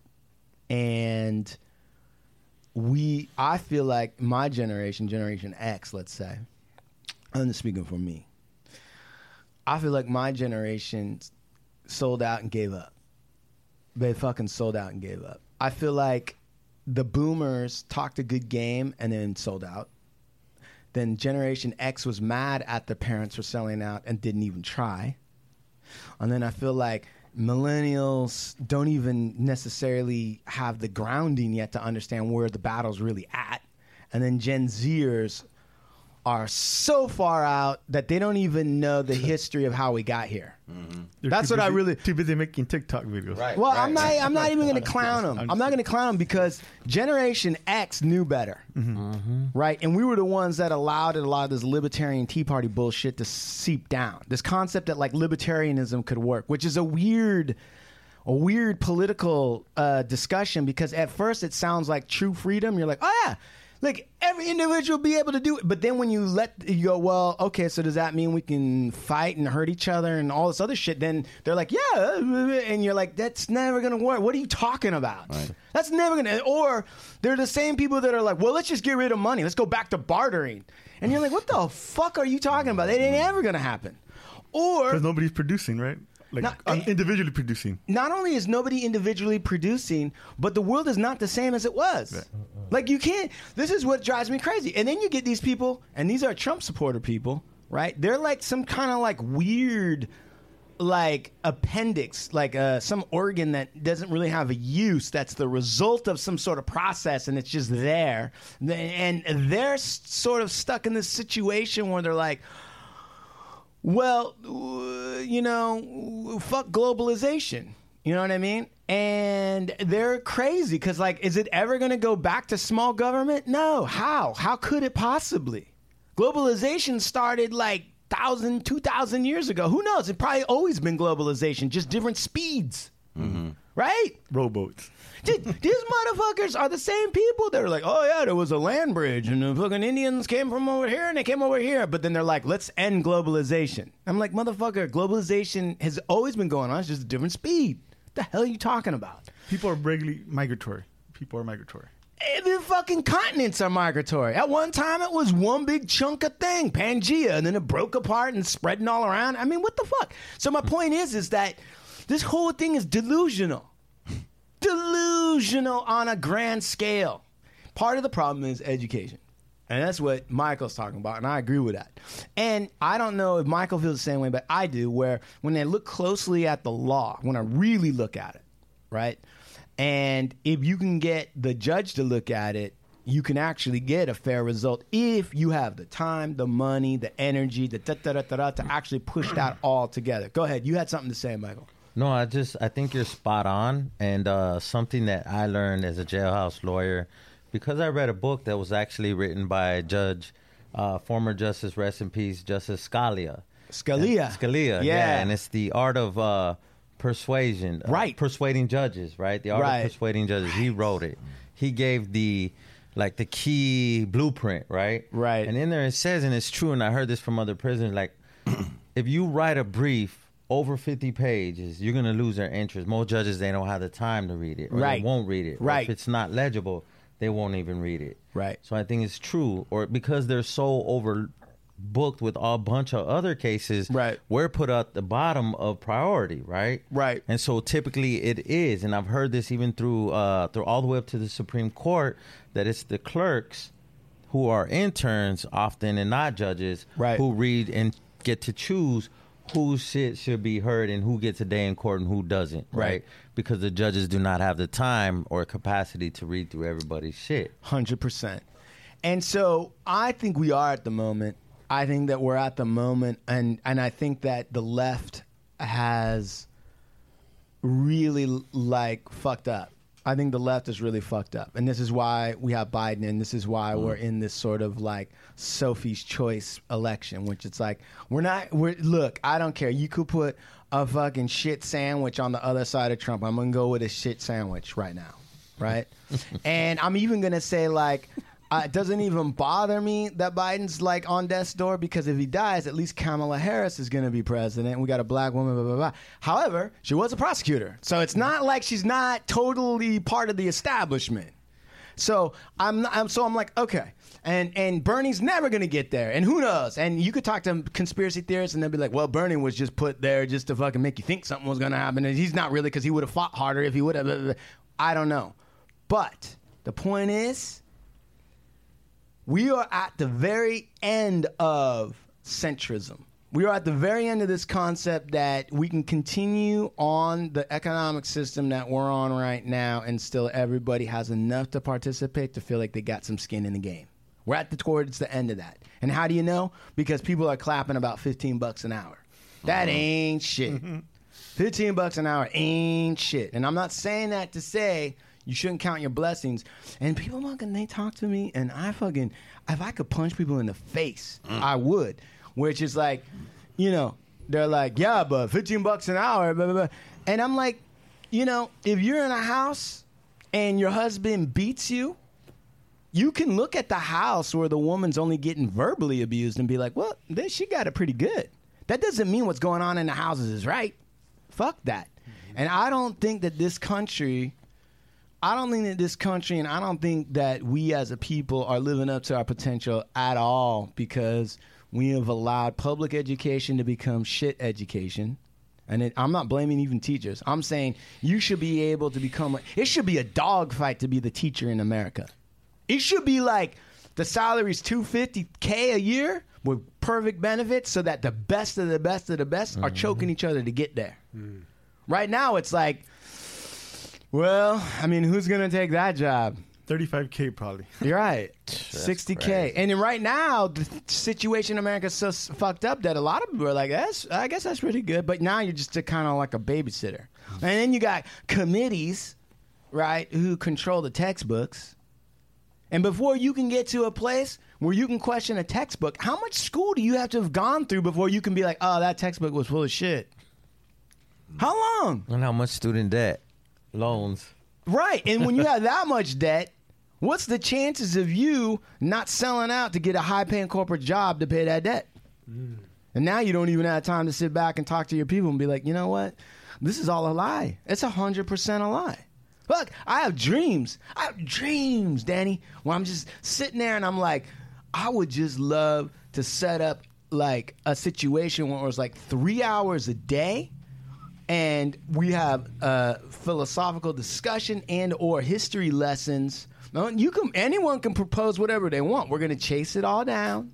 And we're going to let everyone else decide, like, okay, what do I think happened? What do I don't think happened? Blah, blah, blah, blah, blah. I would give anything to do that. Let me say this, too.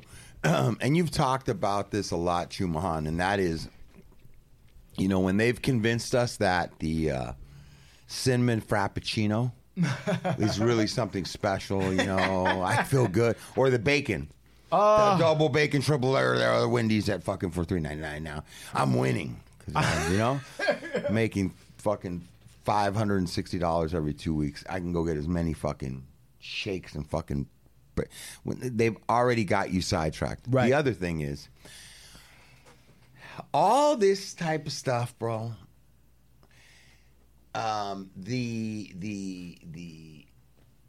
It is much more difficult to navigate now than it even was 15, 20 years ago.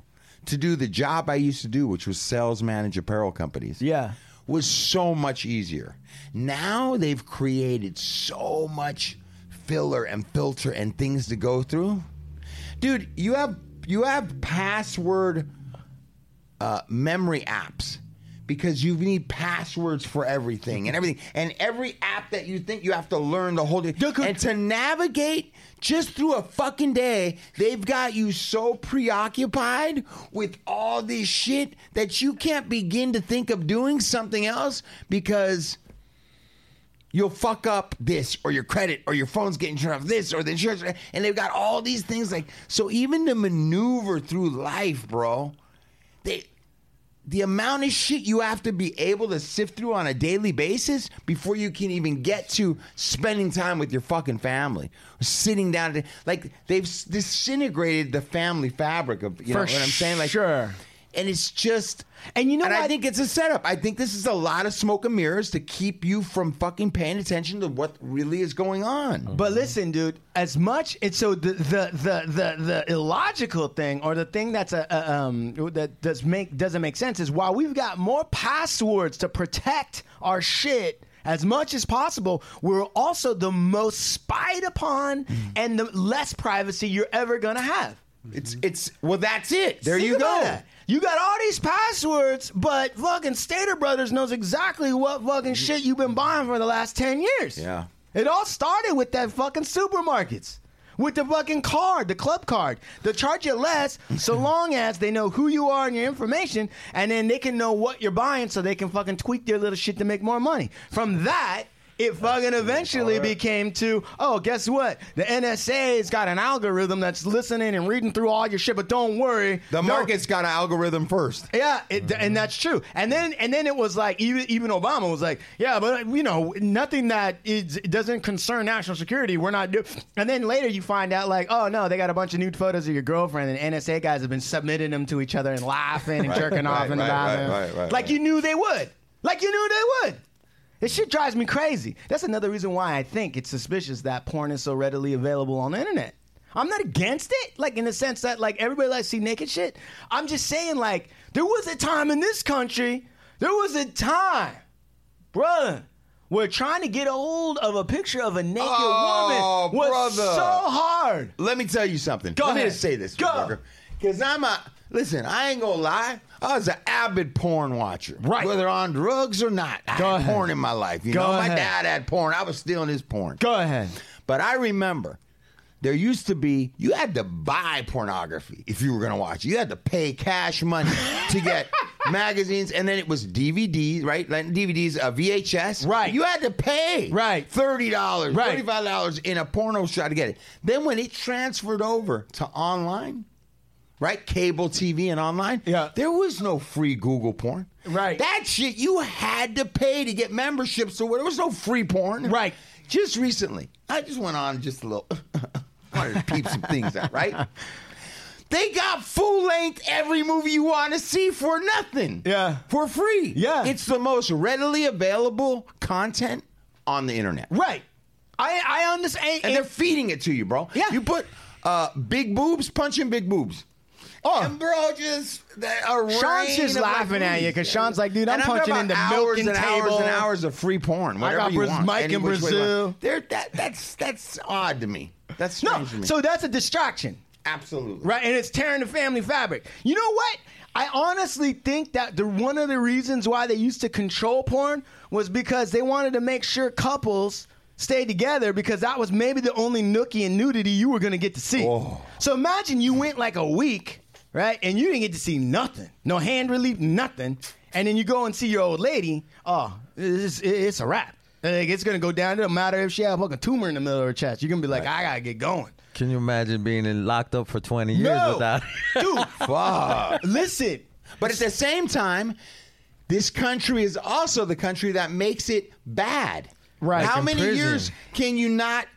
They would show a woman's tits, right? Front, but you can't show a man's front. Right. You know what I'm saying? Right. Only the ass shot. Like, they would make it bad. Where in other countries, you know, there's nude beaches, and it's like it's natural. You know, it's like this everything. Dude, and like nude beaches ain't hot, man. That's like a bunch of ugly people naked. It's funny though because even like out here, Playboy, that wouldn't be shit to nobody out here, right? Be like, come on, homie, Playboy, just like what the fuck is that? Quit playing, right? In prison, motherfuckers are paying money to get that shit because there's not even frontal nudity no more. They've limited it and went from full porn to just female breasts to even some of the magazines like Curve, which are bikini mag. Oh, it's showing a little bit of nipple. Yeah, you can see the areola. They'll confiscate it, and and refuse to allow you to have that. I used to get the double XL, and in the back they have like all these little pictures of girls. Man. So they have to deny it. Like, and then they wonder why you're creating a society where like, so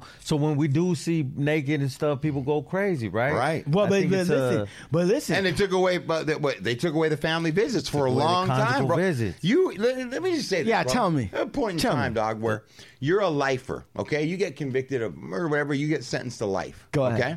Yeah. But if you're married, you can file, and every 90 days, something like that, your wife can come in with your kids, bro. Right. They bring the food, they bring the pots and pans, and they're able to stay in a little trailer, right? That the cops drive by. You have to wave to them because I had a family visit. And whatever. Okay, so you got this family visit action. All inmates had this, bro. If you were married or you get married, you have this. Now, this would suffice many, many people that were doing life in prison, bro. Right. Less rape, less abuse, right? Right. Makes total sense. So you're a lifer, bro, and you're married.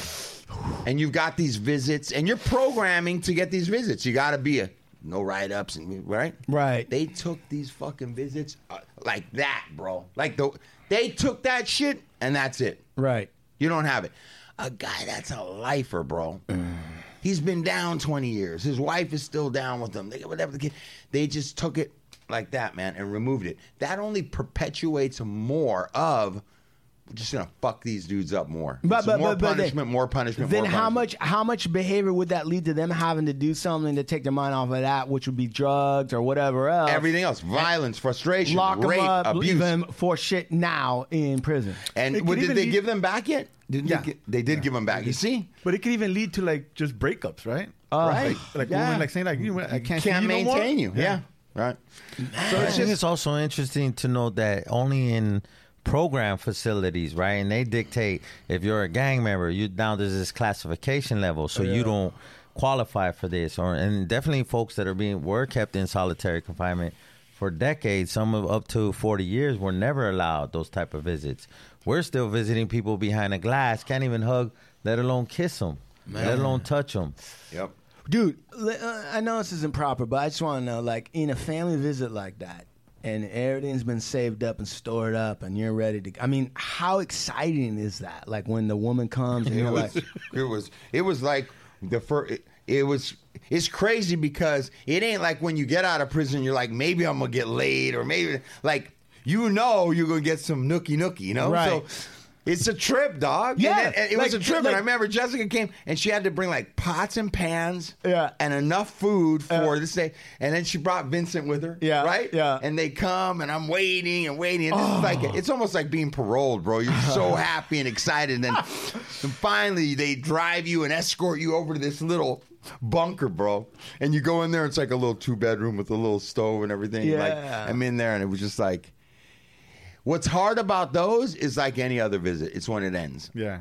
But it ends. It's very, it's hard, bro. It's hard to navigate back to like, you're almost in it the whole time. It's kind of like eating like a great pizza. The first bite's so good, but you're already counting the rest of them when you're going to be done, right? Right. It's almost like you're like that. And so when a good visit or something, especially been in the shoe, and maybe I did shoe term and for 13 months I couldn't see anybody, right? And then you finally get to see them. Walking back and leaving, having to kiss your kid or your loved one goodbye and go back is very, very difficult, man. You know? And you have to you got to remember too, bro, you're not allowed to feel your emotions in prison. Right. You got to you got to mask up. You know, there's you know what? And this is something, Danny, maybe that me and you are going to talk more about. I had thought many times about the things that go on in a prison tier and the ingenuities of being busted and what we've created in order to communicate past things, get through this and that. But also the psychology of men and the division of races that's kind of been implemented in there, right? Segregating that. And I'll tell you guys offline the title of this, but I started writing a play. And the play takes place on a prison tier. And the whole play is just 3 prison tiers, black, Mexican, and white. And what goes on in one day. The whole play is a one day through there. And the cast is only 6 guys, right? Mm-hmm. But it's 7 because you have 2 prison guards, a nighttime and that come by. Yeah. And I'll tell you, the name of the play is Armor. And the reason it's called Armor is because all these men, we all, even the guards, have to put up this armor and pretend to be something and do things that a lot of us inside don't really want to do, man. And it's underneath this armor, when you remove this armor, is a man, is a human being that bleeds all the same color. And this play kind of tells that story from beginning. And you see the separation, the segregation in the beginning. But as the play proceeds and as it eventually comes to the finale, the armor's removed. And you get to see how we're all just human beings. We've all just maybe made some mistakes, and we're all just learning. And you know, that's a big thing.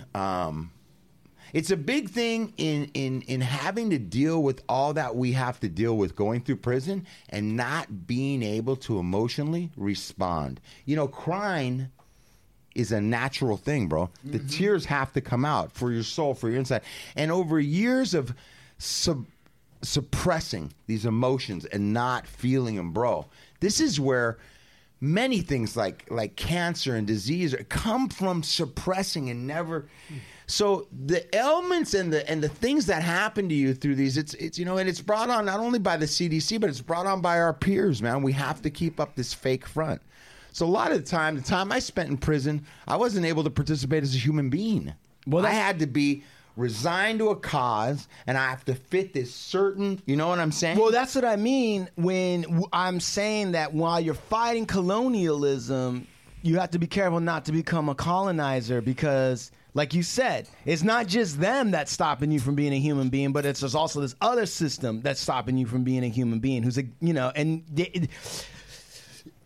the power is exerted because they make you think there's a dilemma. There's a false dilemma. You got either you're gonna group up with a certain group that's against the CDC, or you're gonna allow the CDC to do whatever. Those are your choices, is what is presented. Absolutely. But I'm gonna say this, and I don't know where you guys feel about this or not. And it's kind of like I said about revolution stuff, and that's like I always, through my process of being in prison, there were inmates and there were convicts, and there was a point in time where the CDC would try to take some shit, and the convicts were riding on that shit. They weren't having it, bro. And I think over time, through the psyche, through the suppression, through all these fucked up laws that bury you further and further and further, people started to give in easier. I mean, they've taken, bro, just in the last, I haven't been to prisons. I paroled in 2001. But since then, what I left and what's going on now, and even when I hear stories from you, from the weights to the tobacco to the Levi's, they've made it where you used to be able to get packages from your family, a Levi's, some music, some canned goods. You and not only can you no longer do it, you have to buy it from their vendors who they're taking a kickback from. Listen, not only is it true in prison, but that's true outside of prison. Exactly. You used to be able to work at a company and have benefits. You could support your wife, and now everybody's so fucking happy if they can get a $15 an hour job as a barista and get beans stock and some fucking bullshit, and they're grateful because they got a ton of other. Everyone's giving, everyone on the inside and outside. We have been nothing but giving up more and more and more and more to the system. Yeah, and it's fucked up. Let me ask you, Michael, what on this last term? What different prisons were you in through California? Did you move around? So I went from the reception center. I believe it was at, I want to say Wasco. This was in 98, though, right? That's when, the last term? Yeah, in 98. So I went, because I paroled, so I actually, in 1996, I paroled from Pelican Bay SHU at 26. I had got incarcerated, I believe, like at 17, and then my time was up. But I was put in the SHU for a stabbing assault, right? I was convicted, or through their disciplinary process, found guilty, given I think it was a 24-month SHU. But because I was maxing out on my sentence, I only gave them 1 year of that SHU, right? So when I paroled owing them SHU time. Yeah. So when I came back straight from the county jail, right at reception, oh no, I don't get to go to the general population. I'm going straight back to Pelican Bay. Right. So I'm going to add seg, waiting on a bus, going back to Pelican Bay. From Pelican Bay, I completed my 1 year. I gave them back their 1 year. And ironically, when I was released from the SHU, I was released to the main line into one of the biggest prison riots in I think the nation's history, right? Over 200 African Americans, and I think it was 150 quote unquote Hispanics, according to the documents, right? The write up. So as soon as I got out of the SHU, I was put in a yard, and then a huge riot jumped off. I think it was like in February of... that was the Pelican Bay riots? Where they shot? I believe it was 2000. It was 2000. My neighbor had got killed. And then I was also sent back to the hole. So I was only on the main line a couple weeks coming out of the SHU. And then I get caught up in that riot, sent back to the hole at Pelican Bay, and charged with conspiracy to commit murder on African-American prisoners, saying that because I brought word from the SHU and, I was back there and part of this whole conspiracy, and I fought that for about 2 years. I beat it in that seg, and from there I was sent down to Salinas Valley State Prison, just to another... level 4 rock and roll yard, right? But where he's talking about is where it's just cracking. They're just sending him where all the heat's flowing. Yeah. And so over there, I got validated, right? I was on the yard for 2 years. I was named the representative for our people to speak on behalf, like they call them MAC reps. Right, the MAC reps. Because, folks on the main line wanted their program, wanted their rights, and they wanted somebody who kind of knew the law and could speak for them and, be held accountable and not bullshit and all that and be trusted.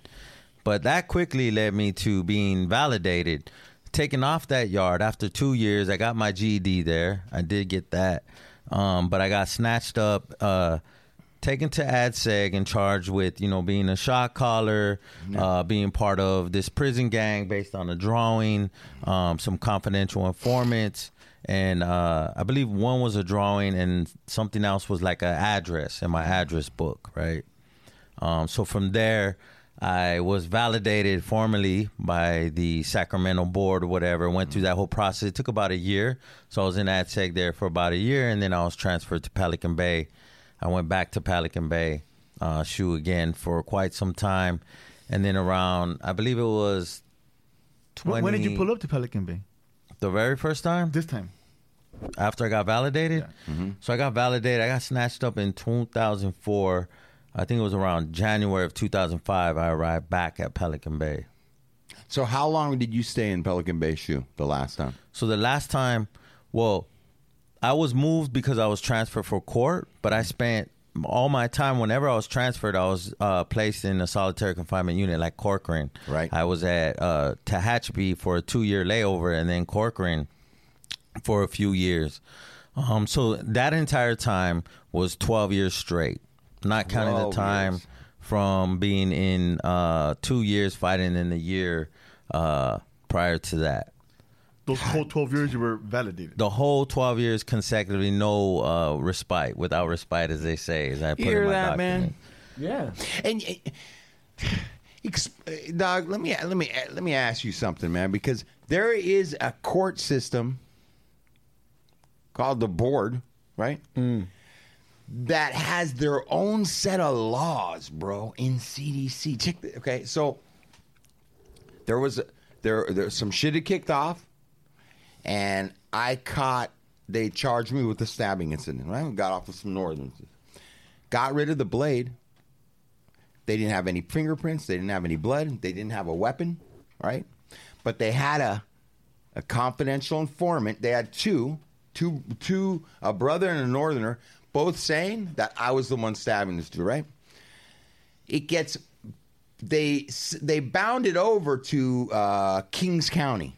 Kings County is the county of, outside of where that prison's at. That's the county it sits in. So they refer it over, right?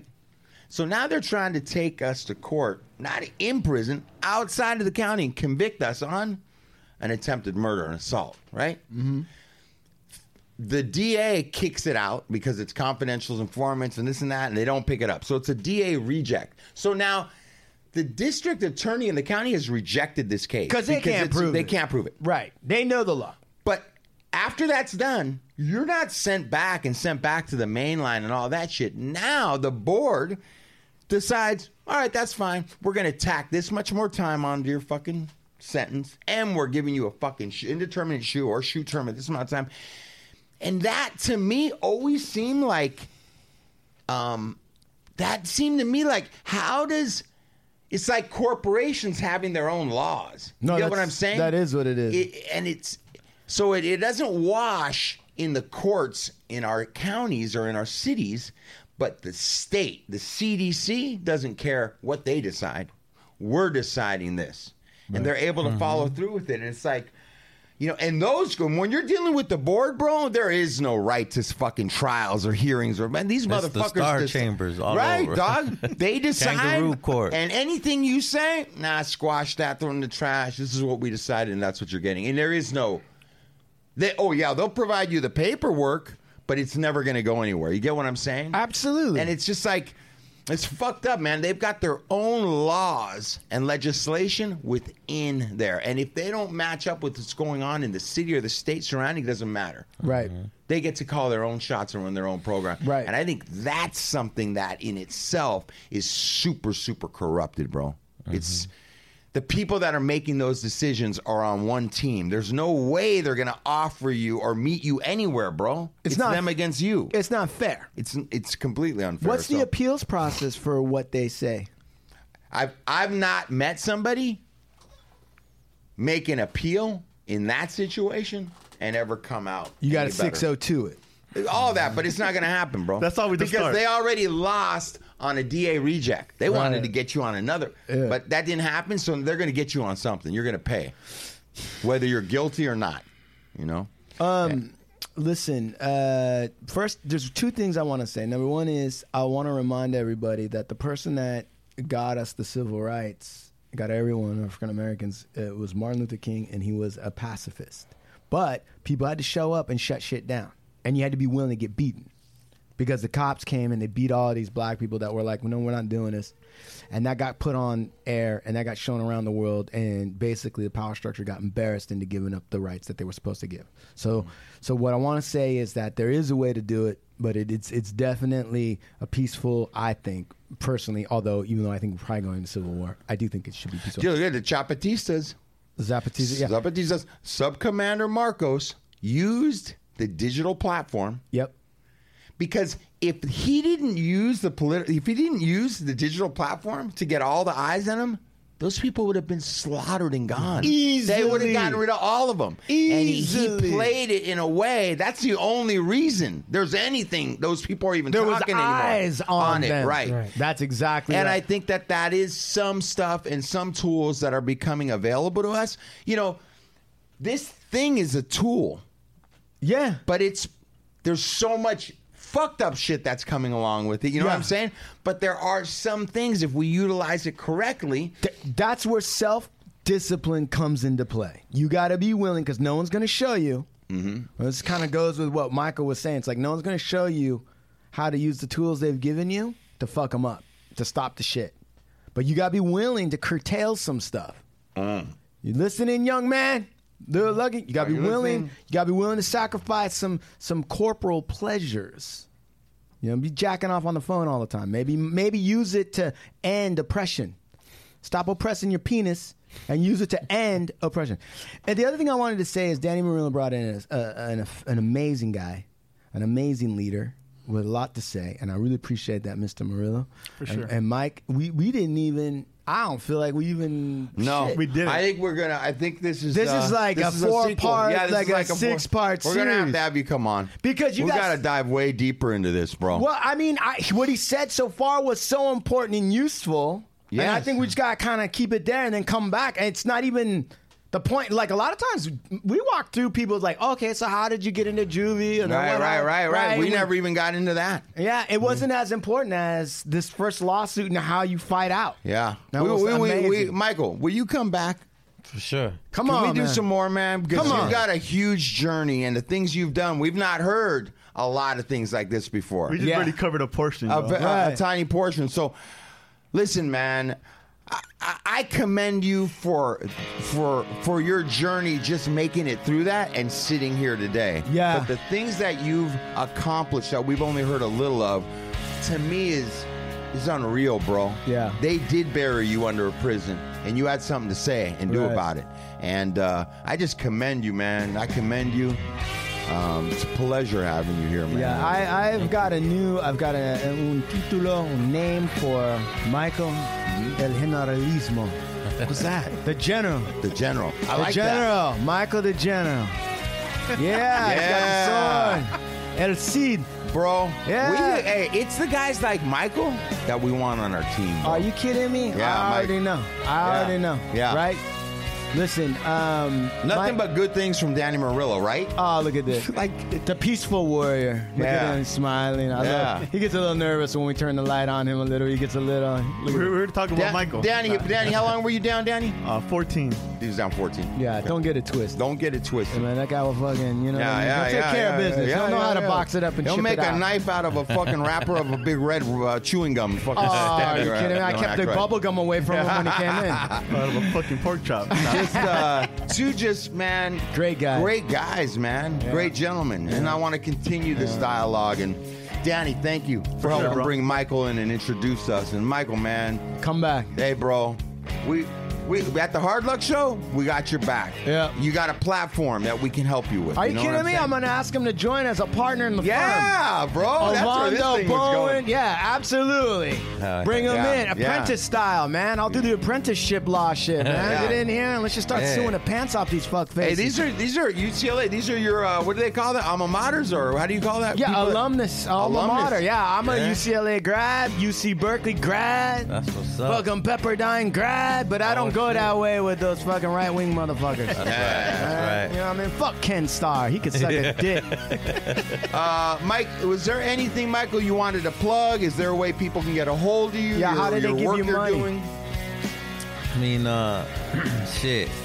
I guess you could go to our to Underground Scholars at UCLA, to our website, and people know me there. I've just been brought into the Underground Scholars leadership which is huge for me and going to be great with also like being able to bring in other formerly incarcerated people and showing them that you can go to UCLA. You don't have to settle for a freaking vocational school or what these other motherfuckers are telling you be a laborer and shit, right? Take it easy. Old Blue Eyes went to vocational school. The white guy. Yeah. They got him. Sound engineer. All right, that's all right. Now I'm just joking. But yeah, all right. Because I'm wondering, I'm sure somebody's going to listen to this show that has a family member or somebody who's been mistreated, and they're going to be like, how do I get help? How do I... Also, I do, as my job as a legal coordinator with the Youth Justice Coalition, we help folks that are incarcerated, family members. They can hit us up at the, I think it's LA Youth on IG. Okay. LA Youth for Justice. Okay. I think that's what it is. I'm sorry, but we're going to pull it right now because this is important. LAU? Youth for Justice. I got LA Youth Justice Coalition. Yeah. There you go. And there's also Youth Justice LA, right? I think it is also. I don't know. Hold on, I got Youth Justice Coalition LA. What's that? On IG, it's got the last post was LAPD Youth Diversion Program under review. That's us. Okay, so what is that correctly? Okay, it is Youth Justice LA. Okay. Youth Justice LA. That's right. All right, so you can find some help there. And if you continue to tune in to the Hard Luck Show, you're going to get more. This is only the beginning with Michael and Danny Murillo helping produce these shows. Thank you, gentlemen. Thank you for your time. Thank you for coming down. Listen, Hard Luck Show, taking out Rush Limbaugh, one listener at a time. Do you have any plugs for us, Danny Murillo? Just shout outs to all my people. You mean Underground Scholars. I just started my master's program at Cal State Long Beach. Yes. So shout out to Rising Scholars, the homies at Project Rebound. Thank you. What's your master's in? A master's in education, and I'm in the social cultural analysis program. Your new name is Master Murillo. Master Murillo, MM. MM. Lil Lux. What you got? Game, bro. What you got? Shout out. All right. Yeah. Come on, give it to us. Come on. Give it to us. From the youth. Nothing much, just the same old, you know, vibes. You know, gotta shout out vibes, gotta shout out Big Lux. You know, make sure you tune in every time to the Hard Luck Show. You know how to do it. SCM. We got SCM coming real soon. Chasing money. Strictly chasing money. Strictly chasing money. That's all we do in the streets of the good LA. All right. You know what I mean? All right. So tap in with that. Tap in the cookies. You know what I mean? Yeah. Just tap in every day. All right. We got Supermax coming 10-10. Yep. You know what I'm talking about. You know what I'm talking about. Yeah. We live the hard. We got it the hard way. That's all I'm saying. Yeah. Hard luck. Yeah. Listen, Sean, my wonderful partners, Sean and Chumahan. Yeah. Thank you guys for helping put on a great show. Thank you. And about this time is when we say adios amigos from the Hard Luck Show. Oh.